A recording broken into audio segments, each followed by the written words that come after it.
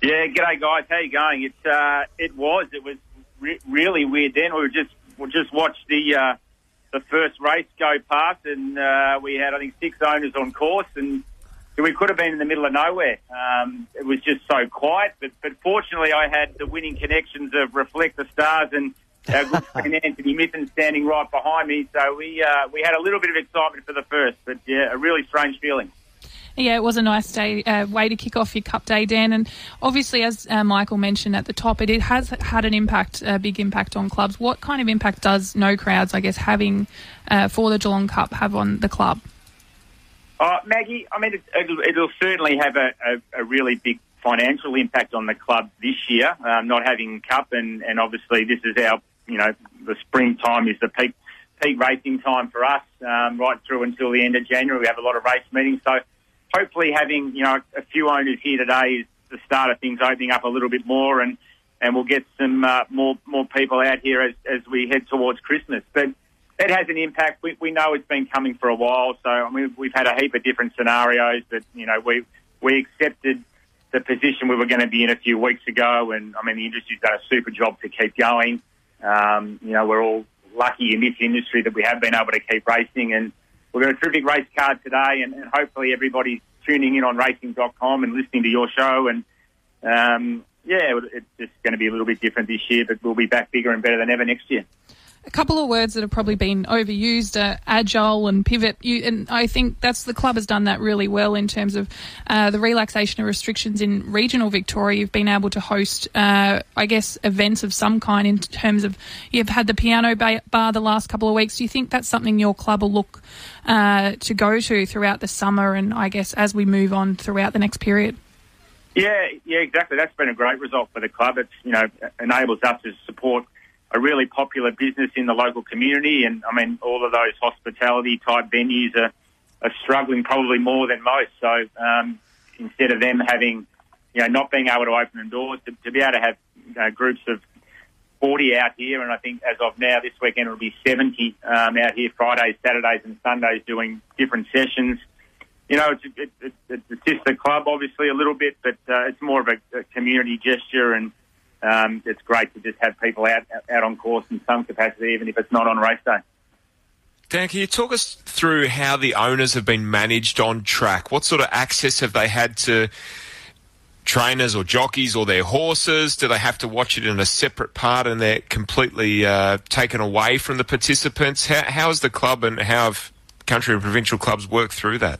Yeah, that's right, Mick. So we're allowed down here in regional Victoria, we can have... at our race club, everybody's slightly different. So we're having 20 owners per race, and then we obviously don't have that many. I think we've got 60 overall today. So when you average that out over the 9 races, it's not that many, and they have no access to the racing bubble, so they can't go to the tie-up stalls or the parade ring or the mounting yard.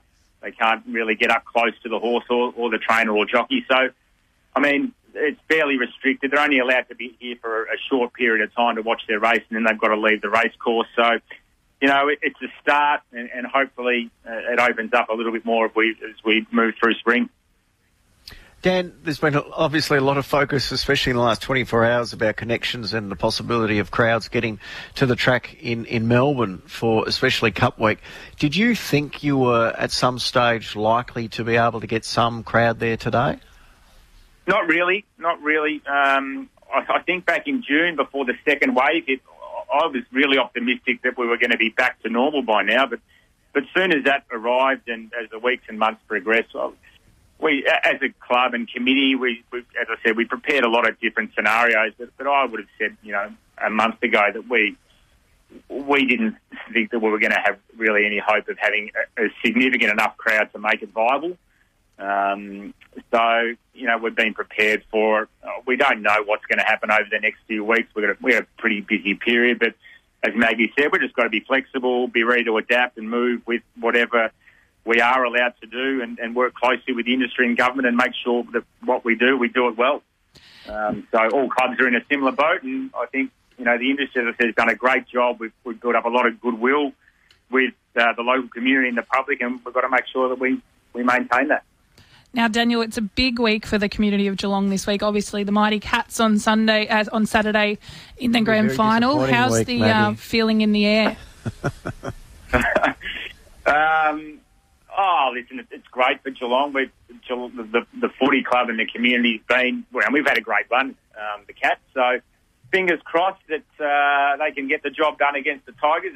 It'll be a good game, and it's sad. It would have been really interesting with Cup week down here this week with a public holiday in Geelong today, another public holiday for the grand final on Friday, and rolling into the Cox Plate and the grand final Saturday night. It would have been a massive week. So it would have been interesting to see how it all played out. If it was, we could have decent crowds here, but I'm sure everybody will be tuned in to racing and the footy, and hopefully the Cats can bring home the chocolates. Normally you've got half the Geelong Footy Club there on Cup Day, and Big Bouncing Billy leading the way as well. So I've been out here in the past, but not this year. Are you still able to get to Lammy's? Has Lammy's reopened, the traditional with the pubs and clubs down in regional area? Is that one of your old hotspots, mate? Gee, I still can recall the sticky floor trying to walk around the bar area there. And sticky floor? Mate, a long time ago. But, plenty of nice spots, but they haven't seen me for a long time. I'm a bit tough. Well, Maggie mentioned keeping agile and pivoting, and it just reminded me of what Sharky used to look like on the dance floor down at in the Lammy days. Absolutely, the Shark Shuffle.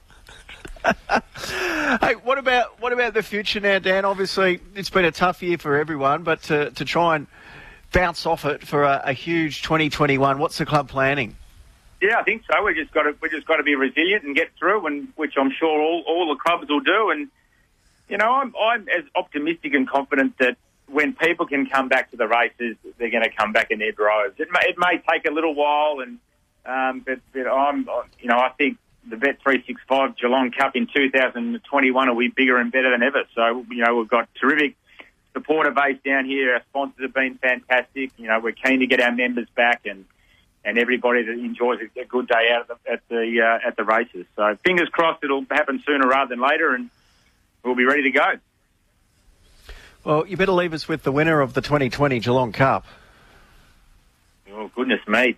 There's a few whisters coming out. Ashton of one of the internationals, and I hope Steel Prince runs really well too. So there's your Quinella.